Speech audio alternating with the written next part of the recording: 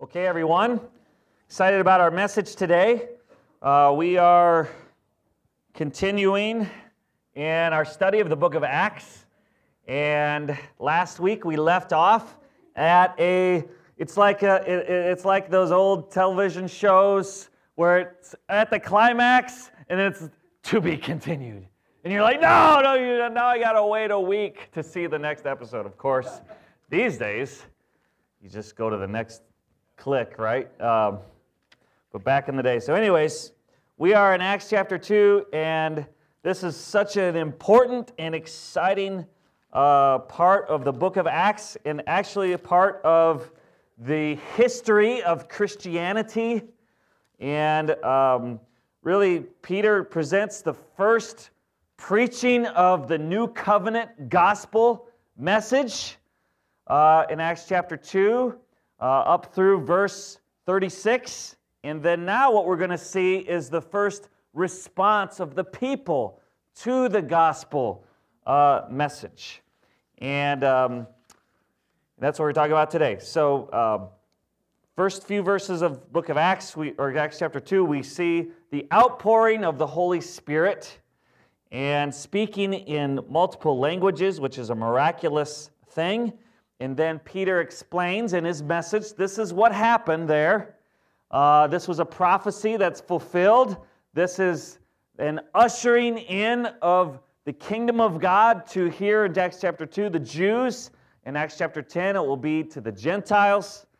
And this is a great and dramatic reversal of Genesis chapter 11, the confusing of the languages. Now it's a renewing of one language. It's a renewing of a worldwide unity, a forecasting that the kingdom of God is not just for the Israelites, but for all nations, which most of us are happy about that, as I don't know of too many of us of Jewish descent in the crowd here today.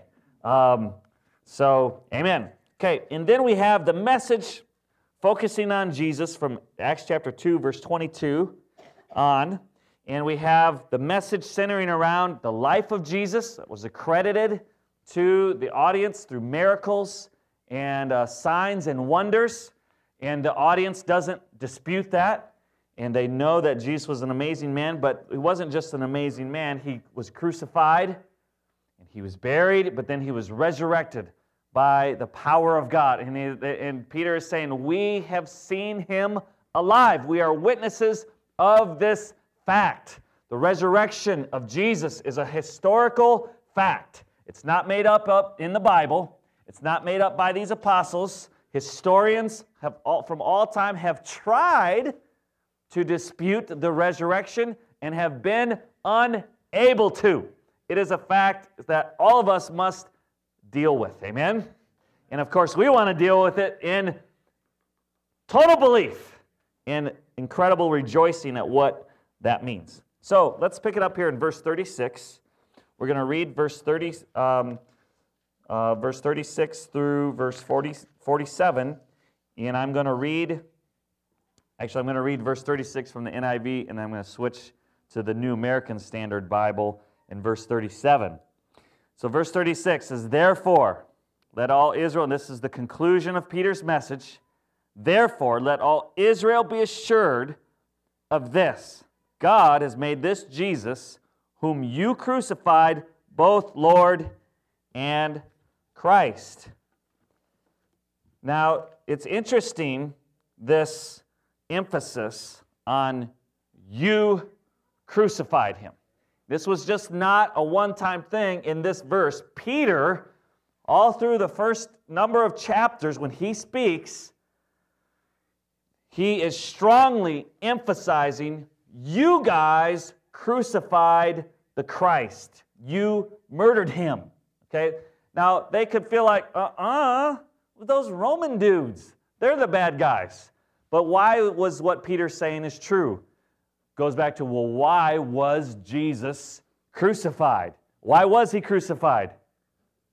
For the sins of mankind. And who of those listening to Peter at that day had sinned? At least once.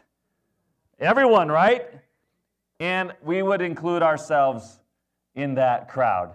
So just like Peter said, you crucified him, today we hear from the Holy Spirit that we crucified Jesus.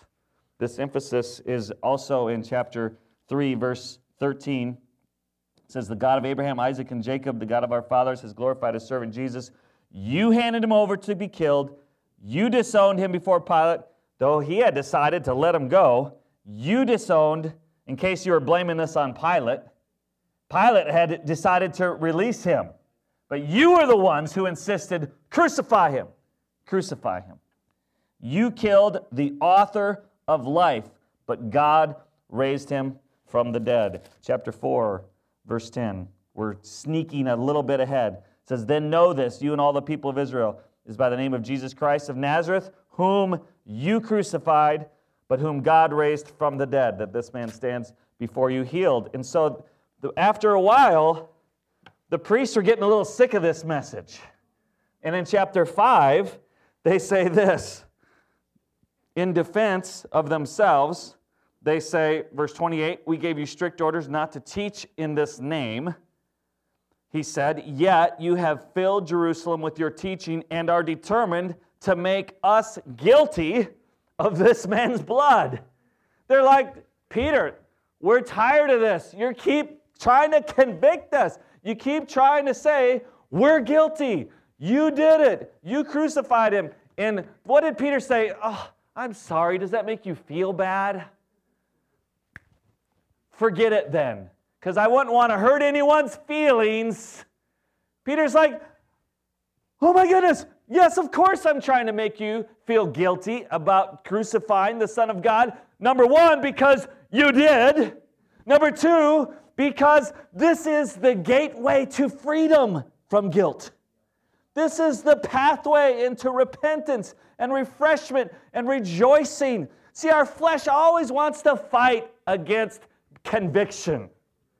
And yet we have to say, flesh, behind me, Satan, because when I get convicted, this is when I can repent and I can feel joy and freedom and refreshment. Amen and amen? So this is Peter's, the first gospel message. Now let's read their response. Verse 37 from the New American Standard. Therefore, I already had it here too. I'm sorry. Verse 37. Now when they heard this, they were pierced to the heart. Let's be listening for their response. Amen? They were pierced to the heart and said to Peter and the rest of the apostles, brethren, what shall we do? Peter said to them, repent, and each of you be baptized in the name of Jesus Christ for the forgiveness of your sins, and you will receive the gift of the Holy Spirit. For the promise is for you and your children, and for all who are far off, as many as the Lord our God will call to himself. See, their response is not only human response. God is calling in the middle. The Spirit is working, but there is human response. With many other words, he solemnly testified and kept on exhorting them, saying, be saved from this perverse generation. So then those who had received his word were baptized, and that day there were added about 3,000 souls. They were continually devoting themselves to the apostles' teaching, to the fellowship, to the breaking of bread, and to prayer. Everyone kept feeling a sense of awe, and many wonders and signs were taking place through the apostles.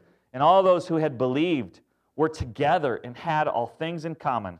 They began selling their property and possessions and were sharing them with all, as anyone might have need. Day by day, continuing with one mind in the temple and breaking bread from house to house, they were taking their meals together with gladness and sincerity of heart, praising God, having favor with all the people. And the Lord was adding to their number day by day those who were being saved. Amen. This is awesome. This is the foundation for the church. This is a picture of their response and for what happened, how they responded, and how they felt, and what it was like to be there. It's a beautiful, amazing thing. This is our vision. This is we are going back in our history in order to know how to go forward into our future. Amen?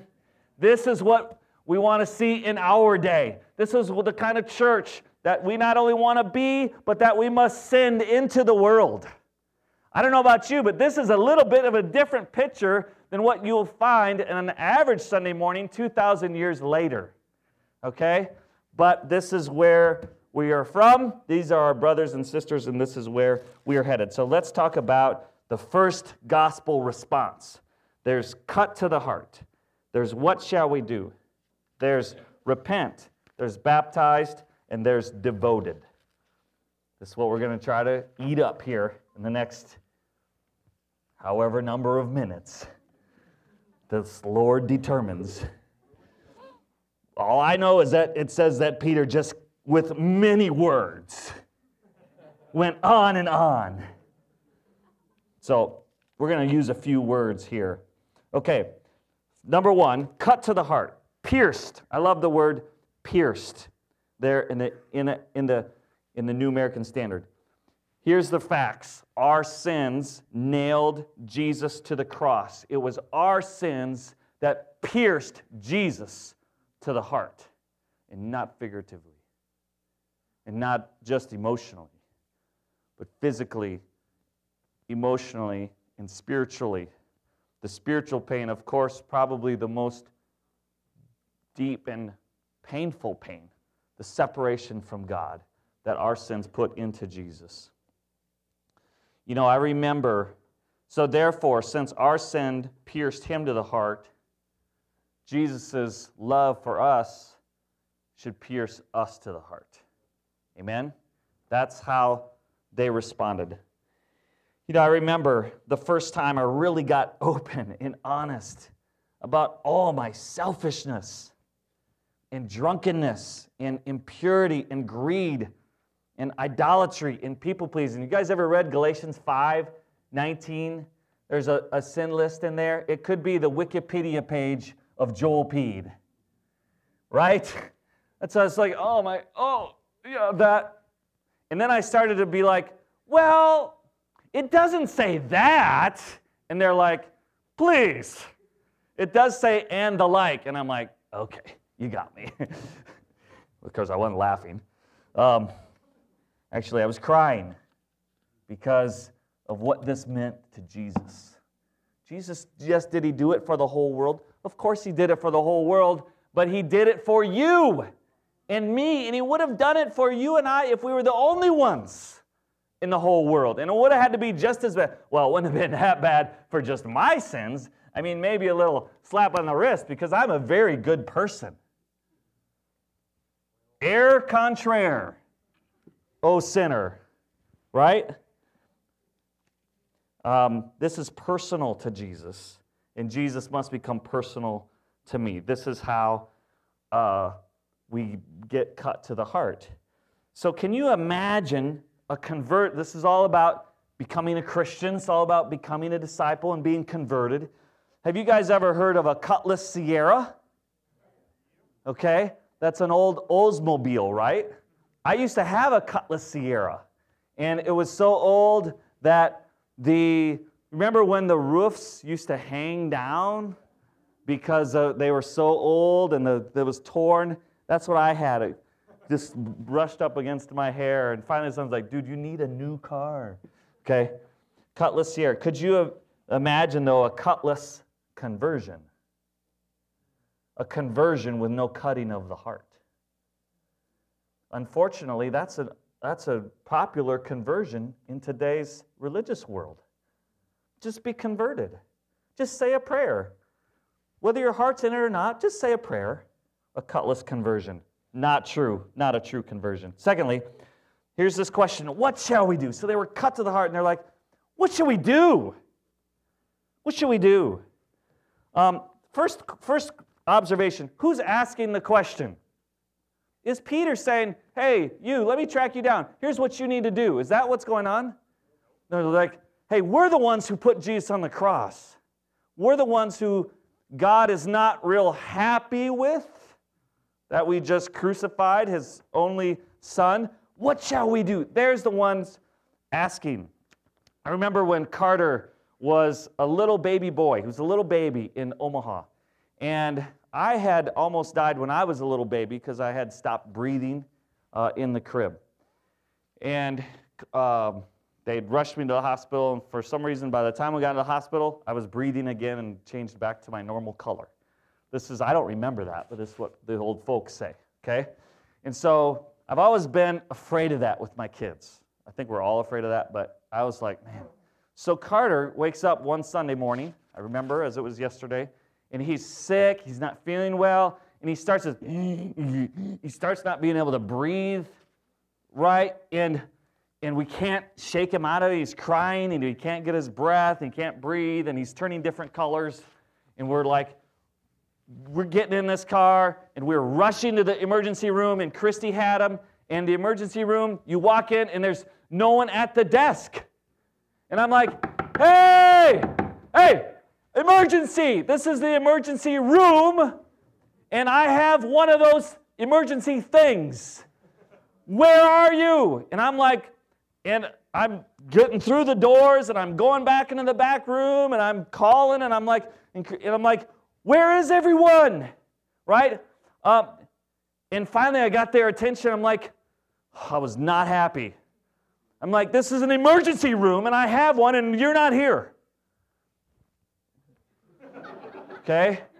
And we got Carter, and he ended up being okay. But it's interesting to me how often it's the wrong people who are actually urgent to get right with God.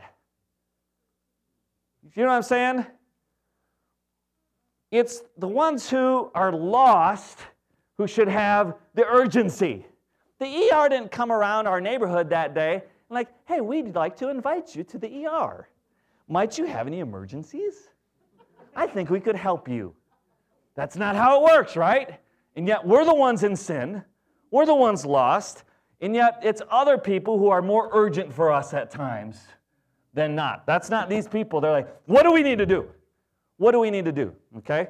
They're aggressive. They're knocking down the door. I must get right with God. What is not in this question is arguments. Well, Peter, you're so mean right now. Why are you so mean to me?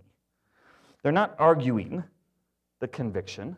They're not defensive for themselves because they know the truth, right? They're not excusing. They're not blaming. They're not minimizing. Oh, it wasn't that bad. I was just a little cross. They're not minimizing. They're not criticizing.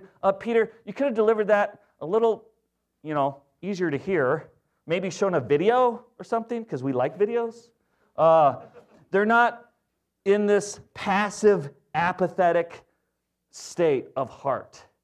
They're in a urgent, what must I do to be saved? What must I do to respond? I'll do anything. Here is what is in this question. Biblical belief. This is what biblical belief looks like. Number one, complete and total ownership. I completely and totally own my sin. I'm a sinner. I've sinned. I'm not excusing, minimizing, blaming, etc. I own the cross. That was me. I did that. He did that for me. Complete and total ownership of the cross and complete and total ownership of the resurrection. I believe it. You've seen him. 120 of you have seen him, and more than that, and it's true. Okay? That's belief. Complete and total humility. What must I do? What must we do? Total humility. Complete and total surrender. You don't get this, well, what must I do, but if it's too much, I'm not going to do it. You don't get that from him, do you? That's not the sense. Complete and total surrender. Jesus was all in for me. I'm all in for him. There's no middle ground. Complete and total eagerness. Eagerness. So if these things aren't there, then there isn't biblical belief. Could you imagine a conversion without faith? Conversion with no personal faith response, and yet in church after church, 2,000 years later, you have infants being baptized with no faith, no cut to the heart, no repentance, and it is accepted as true. And I'm going to be open with how I really feel. That's what boldness means, openness. It is not true. It is a false teaching, and it's a false doctrine, and thousands and millions are deceived and going to hell because of it. And yet we sit here apathetic in our sharing to them. Wrong. It's the teaching and tradition is wrong, but it's also wrong for us not to do anything about it. So let's do something about it, amen? Let's hold out the word, the truth, and the life unapologetically and very clearly, amen. And by the way, you can't make up confirmation 13 years later out of there should have been faith and repentance there at the baptism, shouldn't have been. Let's make up a new doctrine and call that tradition. Can't do that either. Two wrongs don't make a right. How about let's just go back to the Bible? Okay, that's faith. That's what must we do. Number 3, repent. Peter said, let me just sum all this up into a beautiful word. Repent. Repent. Metanoia. Meta, transform. Noia, mind. But it's not just the mind. It's the heart, the soul, the character. The mind in the cultural was not just our thoughts. It was the essence of who you are. Okay? So we like to separate this. Well, I know it in my mind, but I can't get it into my heart. Okay? Sorry, that's true, but that's not what the culture represents or the Bible represents. That makes sense? It's the essence of who you are. You are transformed from a caterpillar to a butterfly. It's complete and total and a beautiful thing. Can you imagine a repentance-less conversion? Think about that. Okay, I'm going to be a Christian now, but I'm just going to keep on living the way I've always lived. I want to not go to hell, but I don't want to change the things that are taking me to hell. Right? I tried that. Anybody else tried that? I tried that one. Woo! I'm enslaved to impurity, and then I come to Jesus. I even get baptized. But guess what I did the day when I was baptized as a 15-year-old? And I'll get into that in a little later. But guess what I did the night of? Baptized after church in the afternoon. Guess what I did the night of? Immoral with my non-Christian girlfriend. So, was there repentance? Is that a complete transfer? Of course not. Right? But that's common, that's accepted, and normal. But not normal according to the Scriptures. Okay, repentance less conversion. And then baptized says repent and be baptized. Baptism can be a controversial issue in 21st century. Let's try to make it not controversial. Let's just try to make it biblical. So let's just read not into the message what we want it to say. Let's read off of the page what it just says, and let's let it say that. Amen? That sound like a good way to read the Bible? I think so. It says, repent, be baptized, every one of you, for the forgiveness of your sins. You'll receive the gift of the Holy Spirit. Okay? So baptism is a funny English word that really the word is baptizo, that instead of translating it into the English word, which would be immerse, the word is immerse. They translate it baptism. Why do you think they didn't want it to say immerse? Because the church wasn't immersing at baptism. They were sprinkling. They were pouring. Okay? Does that make sense? But the word is immerse. It means all the way under. Okay? Who likes grammar? Oh, yeah, grammar, woohoo! It's like Vikings game and grammar. But I know there's some teachers amongst us. There's even some English teachers. Oh, they scare me. Woo! But we're going to do a little Greek grammar, okay? So, prepositions. Who's got what a preposition is? Mercy. Prepositions. Show our preposition slide. Okay, these are prepositions. Now remember, I'm an engineer by education, not an English major. So Forgive me, O holier than thou's English majors. But I think this is fairly true. All right? So prepositions about how we're relating in our position to something. You know, the kid jumps over the box, around, he's into, he's out of, he's in. Okay, I don't need to go through all that. You can read. Okay? But I want to make a special point with my special pointer of something. See this? Preposition into and out of. Whoops. Into and out of. Okay? Now, what's that got to do with what I'm talking about? Okay? Let's go on to the next slide. This is some Greek grammar. All right? Yeah, this is so exciting. Love it. So these are Greek prepositions. Okay? This is ek. That means to come. This is the box. Okay? Like that kid was crawling in and out of. Okay? Ek means to come out of the box. Okay? And this one right here, this is, who knows it? Ice. Thank you, Grayson. I know some other yous do, but you're being modest. Okay, this means ice.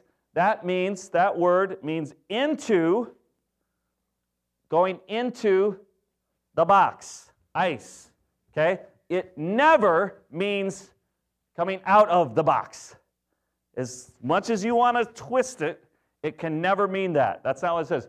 Say, what in the world does this have to do with it? Well, Acts 2:38 here says, repent, be baptized for the forgiveness of sins. The word is translated for is eis, E-I-S, into, toward, for, into. See, what's happened is the evangelical churches today who do practice baptism with faith, they try to change this and say, be baptized because of the forgiveness of sins.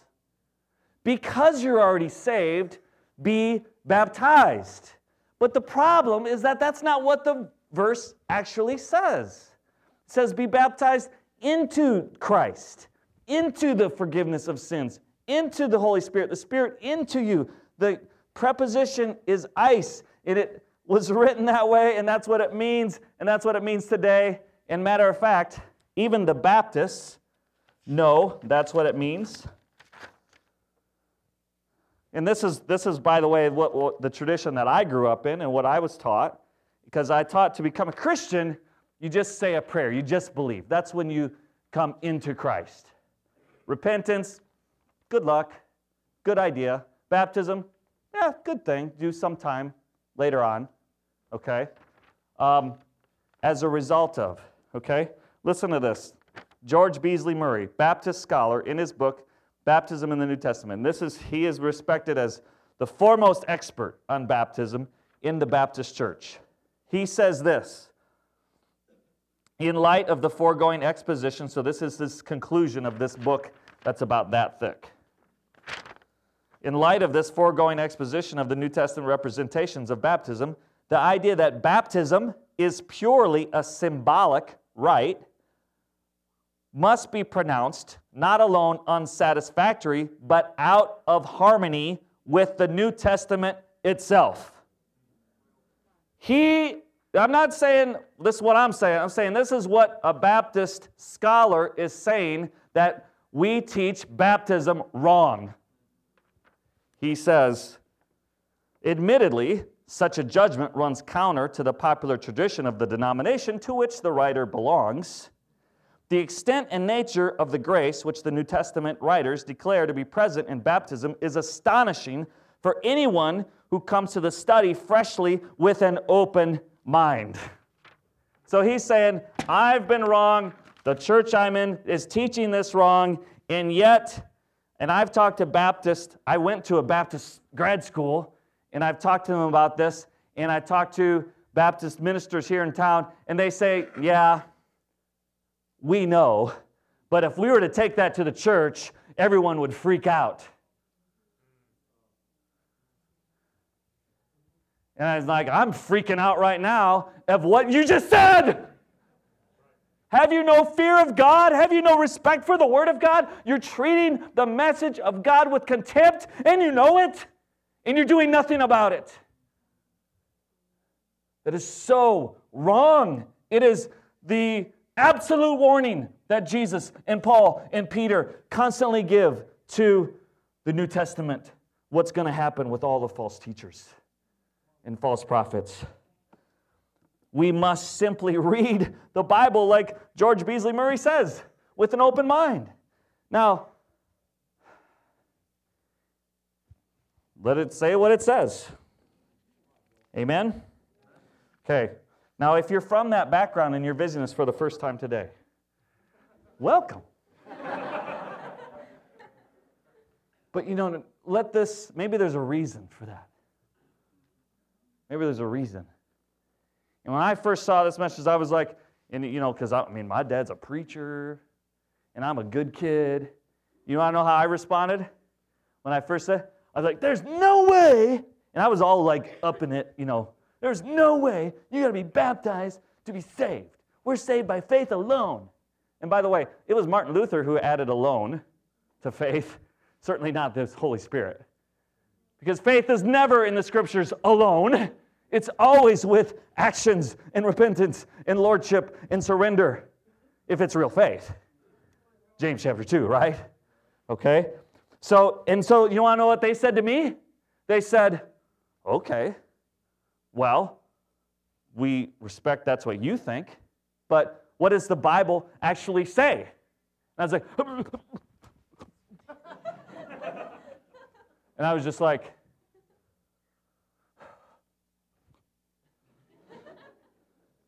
and I'm like, that's what it says. And in a moment of the Holy Spirit, I believe, I'm wrong. I'm wrong. And then I said, where's the water? Right? Are you with me there? Okay. So here he says the promise. This is a promise that if you repent and be baptized, you will enter into Christ, which means you enter into the forgiveness of sins. That's why the Bible says be baptized into Christ over and over again. And the phrase in Christ is one of the most oft repeated in the New Testament. Okay? The promise is for forgiveness, for mercy, for light. The ark before the flood. Let's talk about prepositions for a minute. In the Old Testament, pictures of baptism. How about the ark? What preposition is important for the people? Either in or get into the ark, or you're out of the ark. Okay? So this is the ark. Noah for 100 years saying, please ice the ark. Get into the ark. Amen? And what did they do with the message? Whatever. Not going to rain around here, dude. You're crazy. Okay? They were out of, or they were outside of. Okay? How about the Passover with the Exodus? And what did God say? You got to get blood of the lamb on the doorpost. Let's talk about prepositions. What was important? You're either in the house or you're not in the house. And what did that mean for the firstborns? It meant life or it meant death. And we have no right to change that message today. The blood on the doorway before the Passover. Let's just I'm going to get my kids in this house. Amen. Be baptized. The warning. It says with many other words, he warned them and he pleaded with them. He admonished them. What does the NASB say? It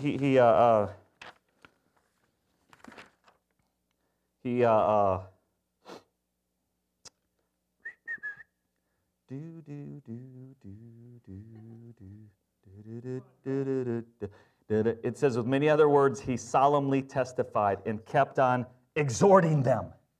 Exhorting them. We need some more exhortation around our religious world today, don't we? Anyone else tired of lame sermons that never really say anything? Okay? We need some exhortation. So he kept on warning them If you don't repent and be baptized and get into Christ, you are outside of forgiveness. You're outside of the Spirit. You're outside of mercy. You're outside of being saved, and therefore under the wrath of God. Oh, that's mean. You chose to sin, dude. That's a consequence of your sin, okay? Don't blame me, okay? All right. Can we think of a baptism-less conversion? Like a repentance-less conversion? Like a faith-less conversion? Like a cut-less conversion? No, it should not be that way. We must just read off the page what it says and obey it, okay? And so these people, those who accepted his message, which means there were some who didn't. Some weren't ready yet. Some hadn't come to full ownership yet of the cross or of their sin or of the resurrection or of the Christ. But those who accepted his message were baptized. And when were they baptized? When they got around to it, okay? Okay? Why have you not been baptized? Because I haven't gotten around to it. Okay? Dude better get around to it. Okay?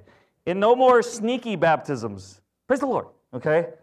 But ones who are all the way in. If you don't understand any of that, please see Nacho Libre